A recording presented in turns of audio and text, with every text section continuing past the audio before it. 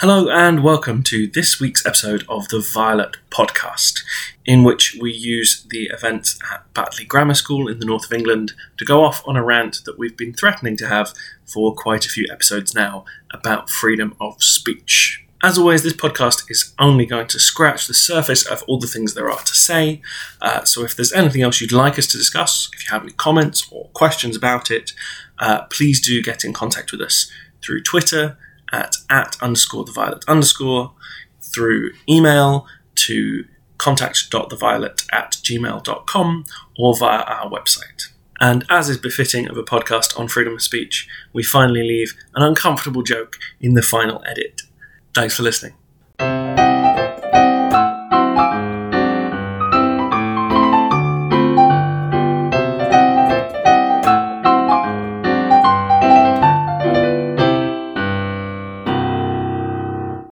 So, for those of you who might not have kept up with this particular news story, in an RE lesson in a school called Batley Grammar School near Leeds, a teacher showed his class a cartoon of the Prophet Muhammad as part of a discussion about blasphemy.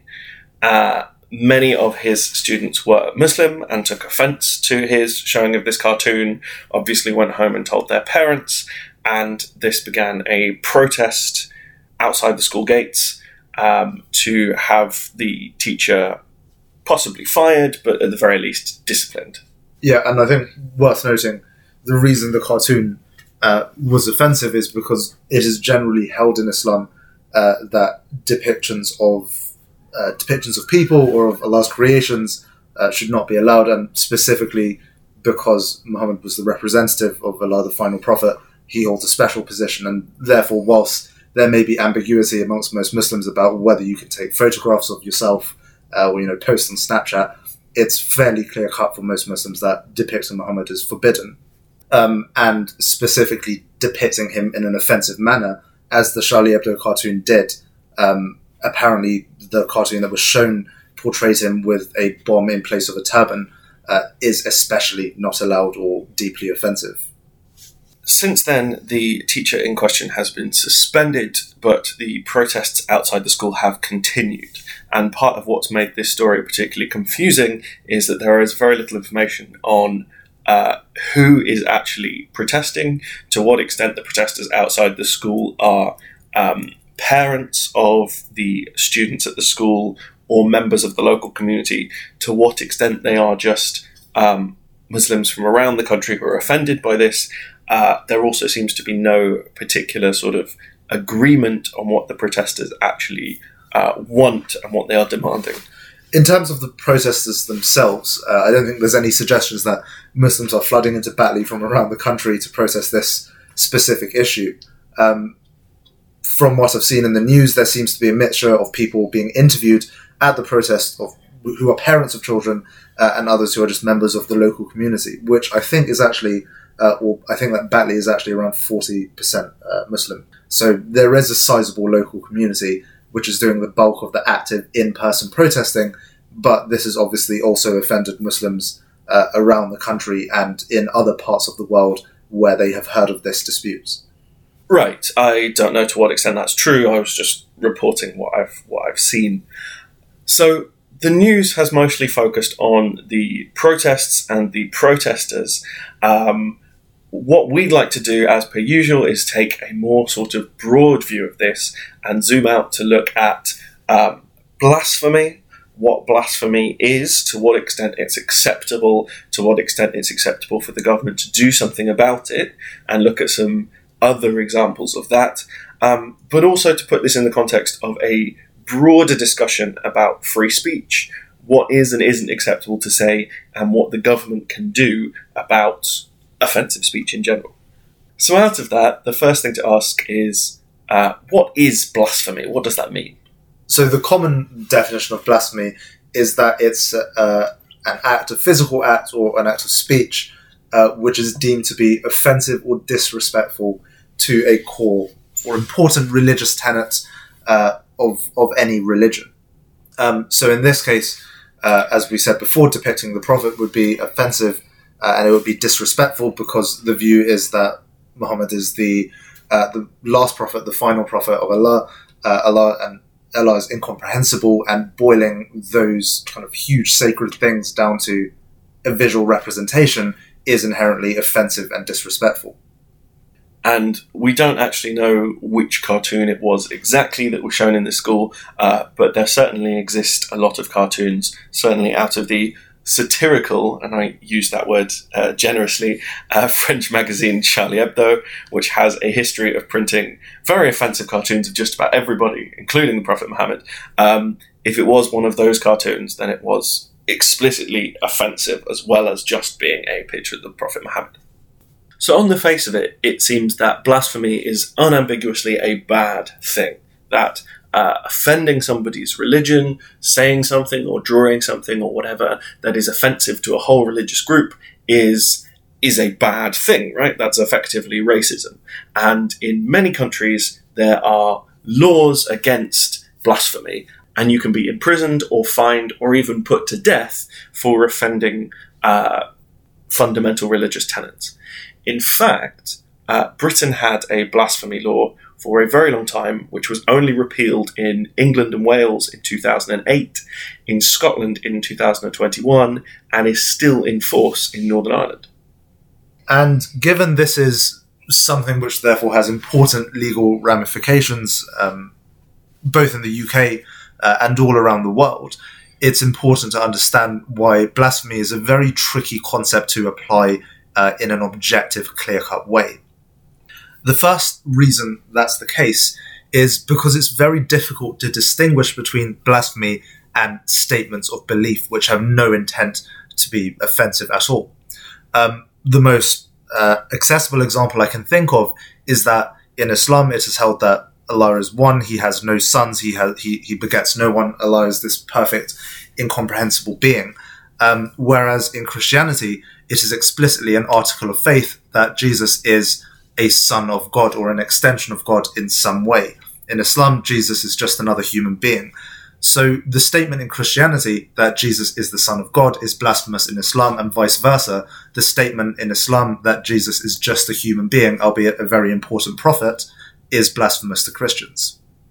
Right, and so you don't have to be going out of your way to offend someone to potentially be committing blasphemy, and in many cases there is no, or in some cases like that with articles of belief, there is no line which isn't blasphemous. Saying that Jesus was the Son of God is blasphemous to Jews and Muslims. Saying Jesus was not the Son of God is blasphemous to Christians. So that's the kind of first case in which blasphemy is very tricky to apply, where two people have very sincerely held religious beliefs which are mutually incompatible, and effectively stating those beliefs is mutually blasphemy against each other. The second case is perhaps even more tricky because it may involve a situation where one party is not making a religious statement or performing a religious action at all, but another party could still interpret it as blasphemous. The example that springs to mind in contemporary global politics is India, and the very frequent extrajudicial lynchings of Muslims and Christians in India by Hindu mobs because those Muslims or Christians have been accused, rightly or wrongly, of eating beef. And because cows are sacred in Hinduism, that is seen as blasphemous and offensive by Hindutva extremists. Now, those Muslims, those Christians who are eating beef, or indeed some Hindus, because there are many Hindus in Rajasthan who eat beef as well, they are not making a statement of religious belief. They are just going about their everyday lives. But if you take the concept of blasphemy to its logical extreme, they are blaspheming. And if you believe that blasphemy must have some punishment, then you are effectively saying whether through the law or through these mobs, they should be punished. And there's a key thing you mentioned there that we need to remember here as well, which is that we can't treat religions as uniform, homogenous blocks where everyone believes the same thing. There are approximately 2 billion Christians in the world, approximately 2 billion Muslims.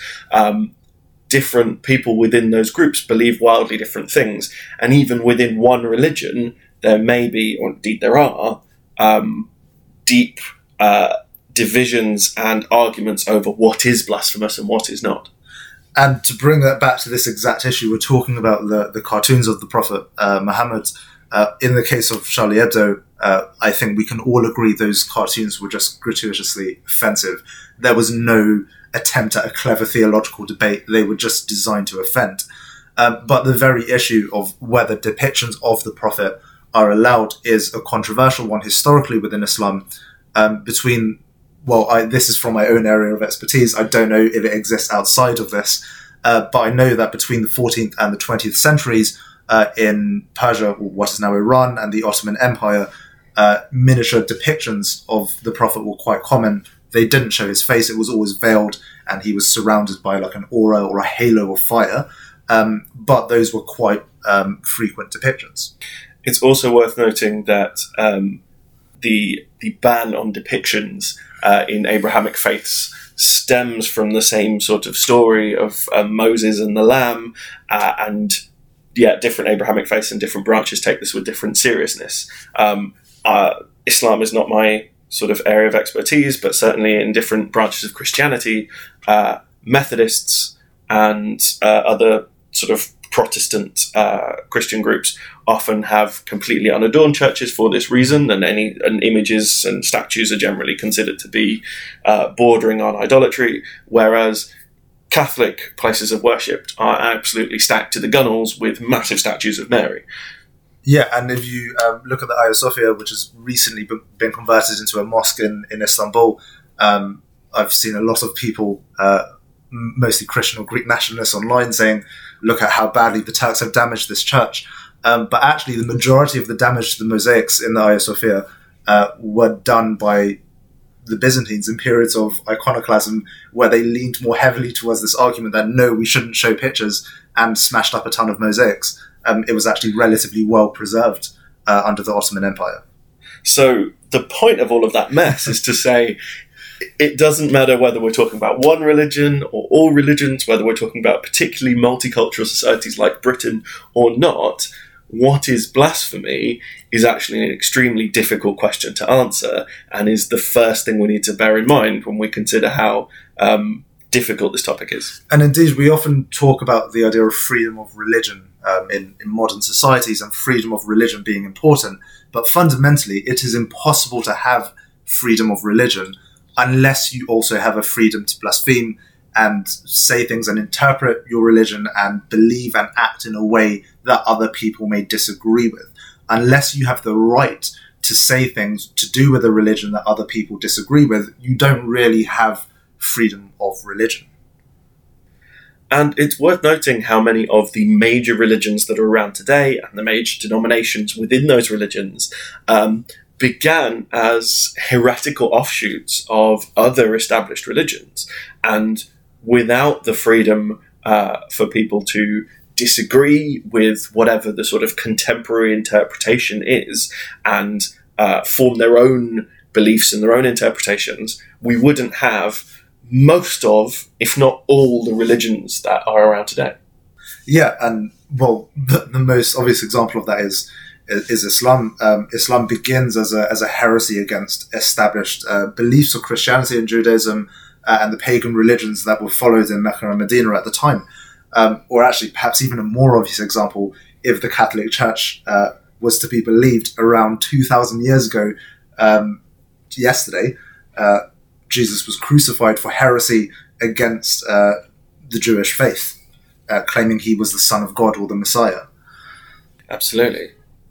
So I guess the point we're coming to is that especially Christians and Muslims, but obviously lots of other people as well, who think that any form of blasphemy or any form of heresy is despicable, don't particularly have a leg to stand on. And the analogy I use to explain this sort of foot in the doorism to students is usually the self-service checkouts at supermarkets, and how many times you'll have somebody being really slow, making sure their bags are packed perfectly, just faffing around, and there's a big queue, and people in the queue are getting really angry at the people at the checkout for how long they're taking to balance their eggs on the top. And then when it's their turn and they're through to the checkout, they take the coat off, they sort of, hang up their shoes, really scan those eggs really slowly and balance them. And that once people are, it's very easy when your particular group is in a position of power to say, well, we need to limit the power of other groups. But every group comes from somewhere, every group springs from somewhere, every group has to grow in the first place. So off the back of that discussion about how difficult blasphemy is to define and how it means different things to different people, we should probably return to the fact that blasphemy laws still exist in around a quarter of the countries in the world.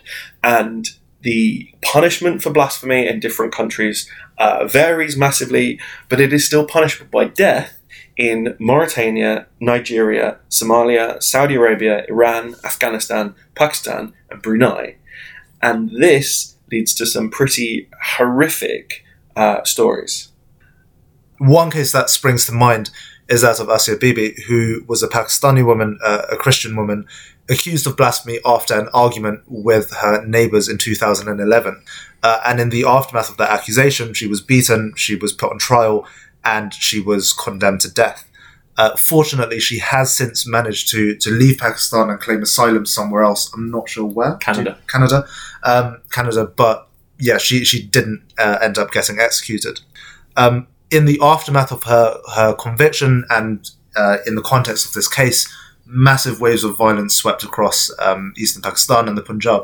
So Salman Taseer, who was the governor of Punjab at the time, he criticised the blasphemy law and filed a mercy petition saying that she should not be convicted under this law. Taseer's bodyguard later murdered him, so the governor of Punjab was murdered for arguing that blasphemy laws should not exist. He was then arrested and hanged, and the execution of that bodyguard then sparked further protests. A mosque in Islamabad was named after him, and in the wave of these protests there were more violence, more injuries, and more intercommunal tensions. The minorities minister of Pakistan, who was also a Christian, was also assassinated in the wave of these protests. So whilst Asia Bibi did manage to escape with her life, many other lives were lost because of the accusation against her of blasphemy, and she was only acquitted 5 years after her original trial. So she was, despite the fact that she was eventually released and managed to seek asylum, she did have to spend 5 years in Pakistani prison. And perhaps the most terrifying fact about this case is that all of this violence and strife and trouble began from an argument, a verbal argument, in which no one knows for sure what was said. And Asia Bibi maintained throughout the entire story that she hadn't even said anything blasphemous. This was a neighbour who disliked her. They'd had previous arguments about other things, and this neighbour decided that a good way to end this argument would be to accuse her of blasphemy. So I think what's important to pull out of this is that blasphemy laws are extremely dangerous. They are routinely used to persecute minorities in any country. And this is not an attempt at Muslim bashing, saying that Muslims are the worst and Muslims are the ones restricting free speech. That is not the case. More generally, any laws against free speech or free expression are used to target minorities. China is an example where the minorities would be Muslims, the Uyghurs, and are being targeted by the Chinese state for saying or doing things which the Chinese state feels contradict with, CCP philosophy and doctrine. So recently, the Chinese government put out some press releases explaining why certain Uyghurs had been detained or imprisoned, and some of them had been imprisoned just for saying things in a textbook that was used in the region that the Chinese government didn't like. I think the exact detail of it was that they were talking about some Uyghur people standing up to Han soldiers decades in the past, and that was seen as an attempt to incite ethnic hatred. And you mentioned a very good example earlier of cow-based violence in India, where Muslims are often accused of blasphemy, and violence against Muslims is committed in the name of avenging blasphemy. So this is not an argument saying Muslims are especially bad. This is an argument saying restrictions on free speech, particularly in the form of blasphemy laws, are bad because they are used to target minorities, regardless of whether you think they may be used in a benevolent way to safeguard respect and intercommunal harmony, they are almost always used in reality to target minorities, and that is what the statistical, empirical evidence shows. So, blasphemy laws are generally considered to be illiberal. There is not, certainly in our opinion, a strong argument to maintain that blasphemy should be illegal, and given that it remains illegal in a part of this country, it is actually something we believe we should be campaigning against more strongly. However, whether the events at Batley Grammar really focus around blasphemy, or whether we should be looking at them through another lens, is an interesting question. So one of the interviews that I was reading on the news with a local Muslim man was saying that it was more the fact that this was an Islamophobic cartoon that actually he was upset about. If it was, according to the reports, the Charlie Hebdo cartoon of Prophet Muhammad with a bomb for a head, this is not just a depiction which is perfectly acceptable in some cultures but offensive in others. It was a deliberately offensive, deliberately Islamophobic image. And that leads us onto the question of, to what extent should free speech laws defend people's right to be racist? So this would fall under the bracket of hate speech, and a generally accepted line or belief is that free speech should be allowed, but it should be restricted where it incites violence against a particular group or it has the potential to cause harm. And this is quite a hazy line because you can point to examples which are clearly on either side of this line. For example, if you drew a stick man and called it the Prophet Muhammad, it is offensive, but it's not really an incitement to violence or harm. Whereas on the other side of the line, very clearly, if you had a far-right organisation saying, we should kill Muslims, that is very clearly incitement to harm. The Batley Grammar case is interesting because it falls kind of on the line in the middle. This cartoon was obviously designed to be offensive, but could we say that it is inciting harm against Muslims or it makes harm against Muslims more likely? This links also to a lot of other aspects in contemporary global politics, and specifically the concept of stochastic terrorism, which is the idea that you are not explicitly telling someone to commit acts of violence or terror, but you are effectively fueling people's perceptions in such a way that it makes violence and terror very, very likely. Even though you don't know exactly what form it will take, it is almost certain that because of your actions and your words, it will happen. A good example is just a few months ago, Donald Trump, after losing the election to Joe Biden, repeatedly claiming the election was rigged, it was fraudulent, illegal immigrants were voting, there was some kind of secret international cabal of the Chinese and pedophiles and various other countries conspiring against him. And he obviously didn't call for specific acts of violence against the Capitol building, but it was fairly obvious that his fueling of this conspiracy would mean that some violence would happen against elected officials or the Democrats or the US democratic process. And in the case of Batley Grammar, we also have to ask the question, this is obviously not an incitement, a direct incitement to violence, but could it be viewed as part of a wider, broader stroke of hate speech? So there's a lot to unpick in that. And something that I think we need to make very clear is that there are, when we talk about free speech and when we talk about what it is acceptable and unacceptable to say, there are two very distinct arguments within that people often conflate. One of which is, what is it morally acceptable or unacceptable to say? What makes you a bad person for saying it to other people? What is perfectly acceptable to say? And the other is the legal case.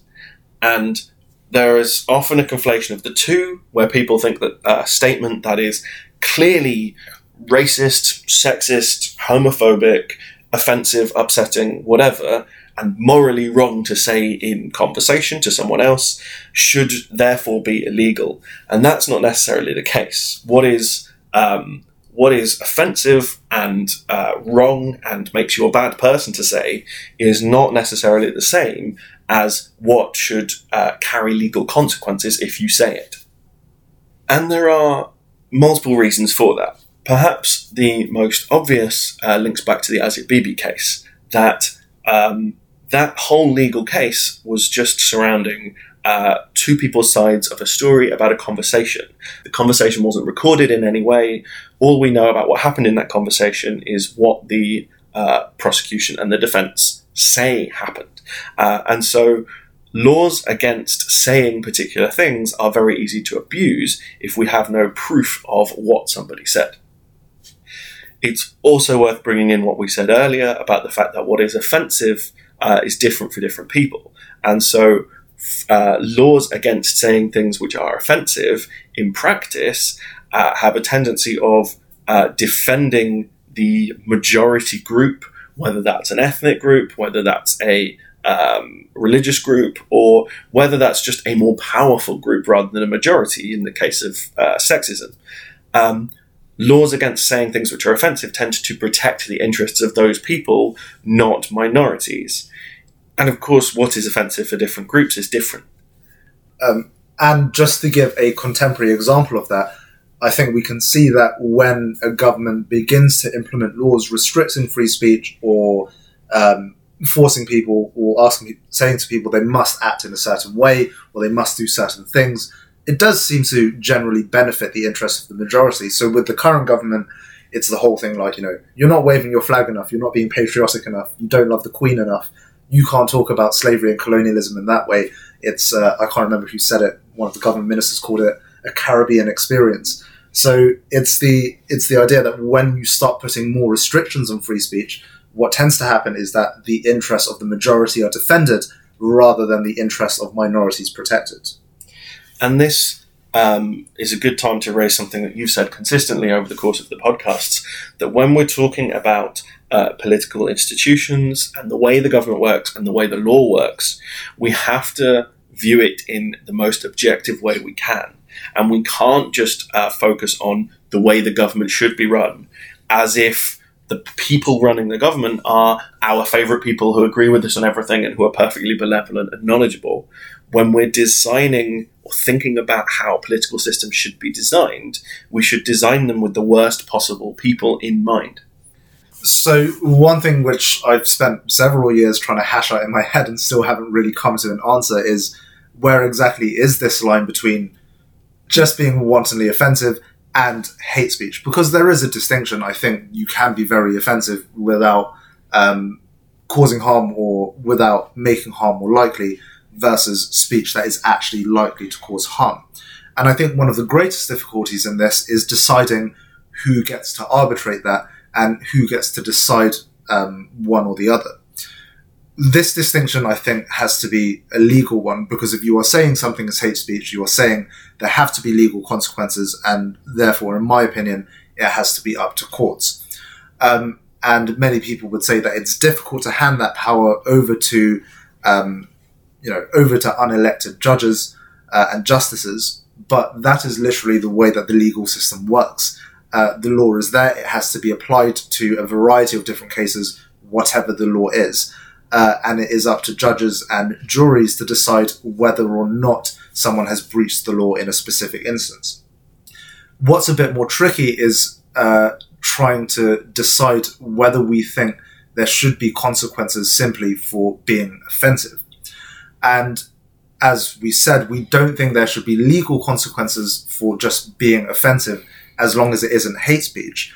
But that doesn't necessarily mean that there can't be consequences from society in general, or from your employer, or from corporations that you are part of or attached to.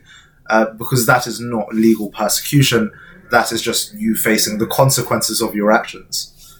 Absolutely. And the danger of enshrining what is the bounds of what's acceptable and what's offensive in law and in government is that that potentially hands too much power to majority groups who can then decide that, and the decision of the majority group that wins power in government over what's offensive may be very, very different, if not diametrically different, to that of other groups, as we've talked about. And it also prevents that from evolving over time.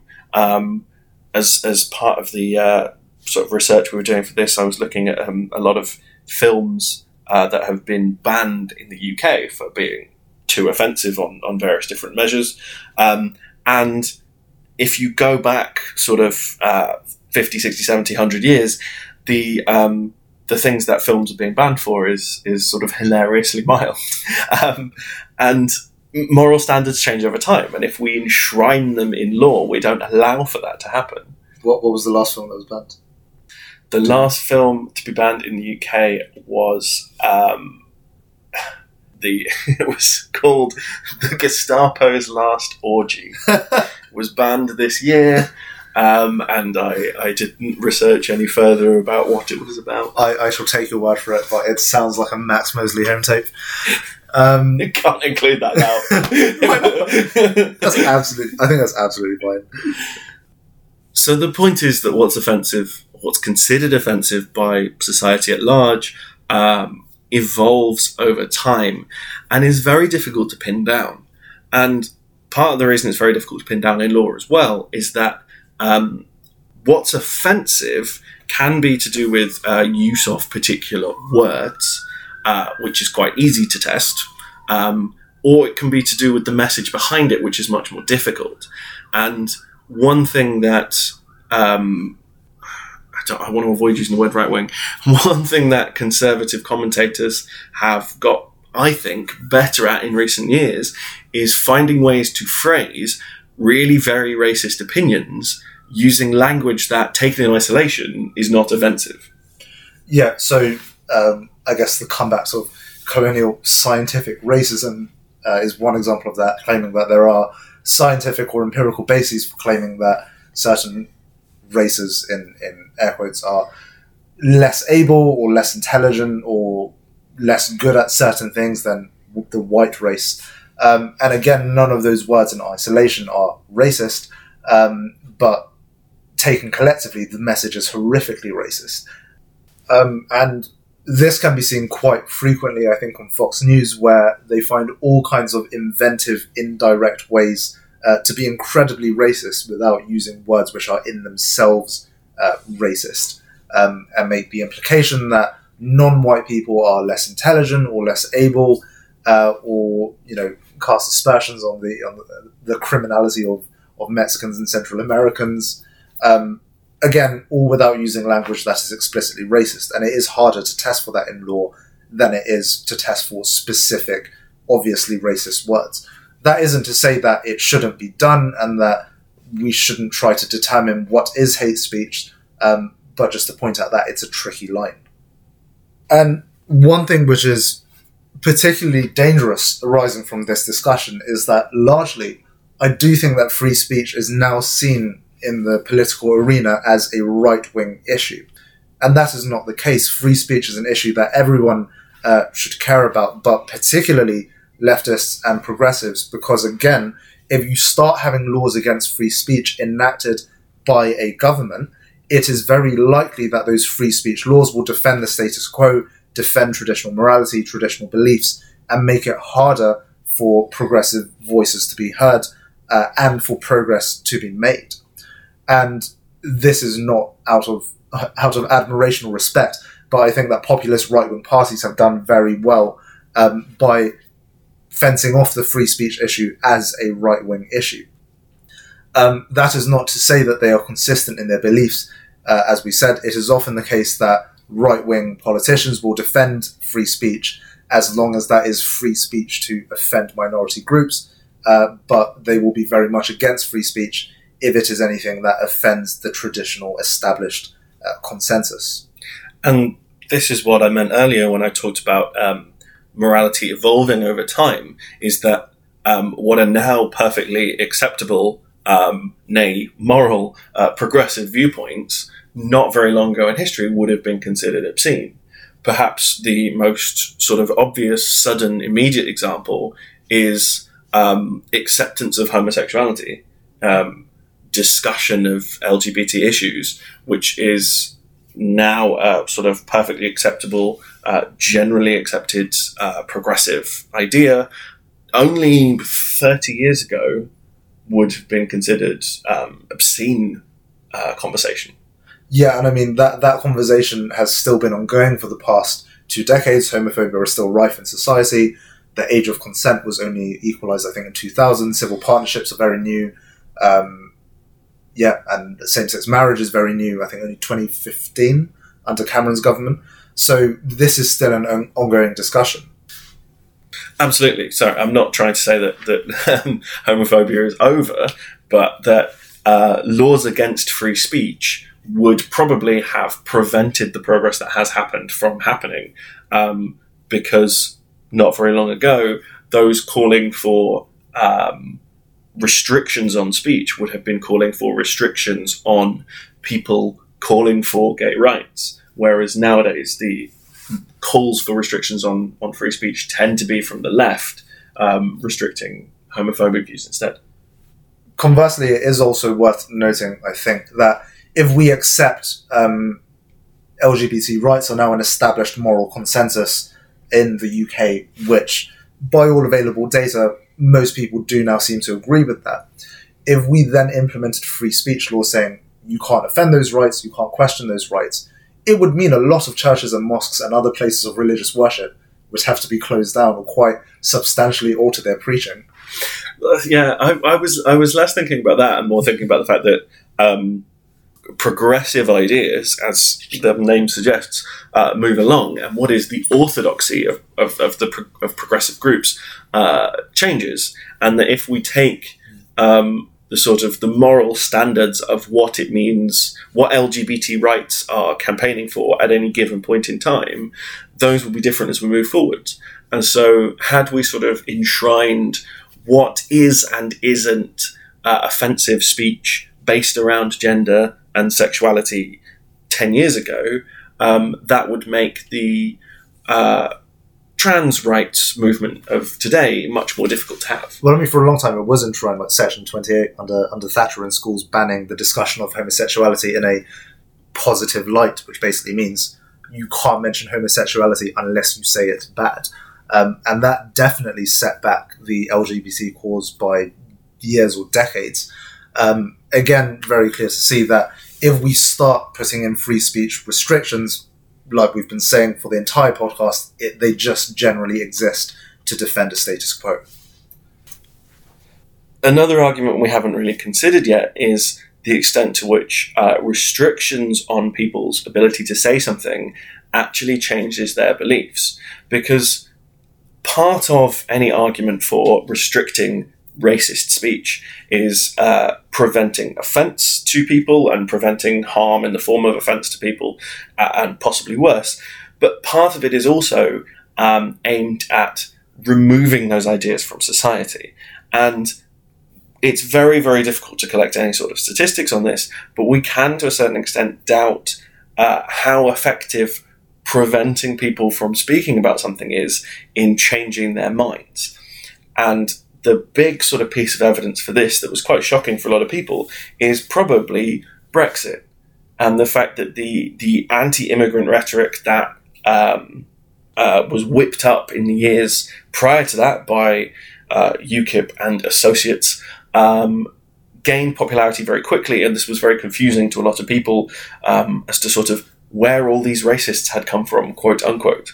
And the general sort of consensus is that those ideas were prevalent in the UK, but a lot of people felt that they were unable to express their anti-immigration views because the sort of the political culture at the time didn't include people who spoke in that sort of way. And as soon as politicians appeared who did speak in that way, those ideas came to the fore. And actually those ideas had not disappeared from society at all. They had just been quiet. I guess the counter-argument to that is that there is a distinction between the restriction of free speech for private and public arenas, for private and public individuals. If, a random bloke in a pub makes a homophobic or a sexist joke, he is a horrible person, but the thought police should not turn up at the door, break down Wetherspoons and, cart him away. By contrast, if you have a very high-profile political figure, someone like Farage, or someone like Trump, someone like Marine Le Pen in France, someone like the AfD in Germany, should restrictions be placed on their free speech if they stray over that line into what we might call hate speech or offence, or the likelihood of inciting that view more widely amongst society. That's a very difficult issue, and again, it has to be dealt with on a case-by-case basis. But I do think there is much more of an argument for legally restricting the speech of high-profile political figures because they have much more of a capacity to affect the way that people think on a society-wide scale. Absolutely. And in terms of journalists and in terms of sort of media in general, that's especially so because these people have sat down and thought about what they're saying, what they're writing, what they're recording, whatever, as opposed to someone making a really rather untasteful joke in a pub. Politicians get more difficult, though, because part of the process of politics is establishing what is acceptable and what is not acceptable in society. And as we mentioned in the last podcast, Donald Trump is a reasonably good reflection of a large portion of America. Now, the issue we're sort of tangling with here is to what extent politicians are simply reflections of the groups that elect them, and to what extent they change those ideas. That's a very good point, and I mean, I think it's far beyond the scope of this podcast to answer. But something which I did think about yesterday is Donald Trump has fallen off the map surprisingly quickly after being banned from Twitter. And I'm not saying it's just the consequence of Twitter, but once, people stopped amplifying his speech, and once the media stopped caring about him, he has disappeared surprisingly quickly. So I do think there is an argument to suggest that the way in which the speech of major political figures is regulated or unregulated has a significant bearing on political discourse within a country. I think it's kind of a chicken and an egg scenario that politicians are reflections of their base, but they can also inflame and fire up their base and send them off in new directions and make them do things more aggressively than they otherwise would have done. Absolutely. I think to bring this back to Batley and to sort of try and wrap up, we should say that if it's not, in our view, the role of government to try to regulate and influence speech and what is considered offensive and what's not, what is considered racist or blasphemous or offensive, it is the job of ordinary citizens to be having these discussions, to be having this dialogue, to be speaking to other members of society who come from very different backgrounds and hold very different beliefs, understanding their beliefs and understanding what they find offensive and finding common ground. Yeah, and so in the case of Batley, I think we're both in agreement there should be absolutely no legal consequences for the teacher.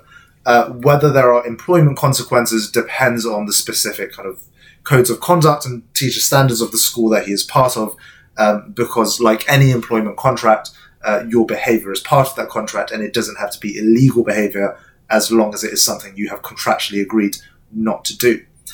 In the case of the protesters, I think they are perfectly within their rights to protest about what has happened, but again, as we said, not to demand legal consequences for the teacher. In terms of whether the Charlie Hebdo cartoon or the alleged Charlie Hebdo cartoon shown was hate speech, it really depends on what the cartoon was and in what context it was shown, and we don't have that information, and nor do any of the protesters really, so we can't speak to that as of now. And finally, in terms of the protesters, again, perfectly within their rights to critique the teacher and call for educational consequences against him. Again, something we have to consider is if at any point those criticisms of the teacher evolve into what is stochastic harm, making it likely that someone will attempt to harm him, then again, that speech may have to be restricted. We certainly haven't managed to cover everything that there is to say about freedom of speech laws, blasphemy laws, in the last 40 minutes, but that is just about all we have time for, so we should wrap it up there. If there is anything that we've said that you'd like to know more about, if there is anything on this issue that you'd like us to discuss in future episodes, please do get in contact with us. You can do that through Twitter. Our handle is @_theviolet_. you can go to the website www.theviolet.net, or you can email us at contact.theviolet@gmail.com. Thanks very much for listening, and we'll hope to see you again soon.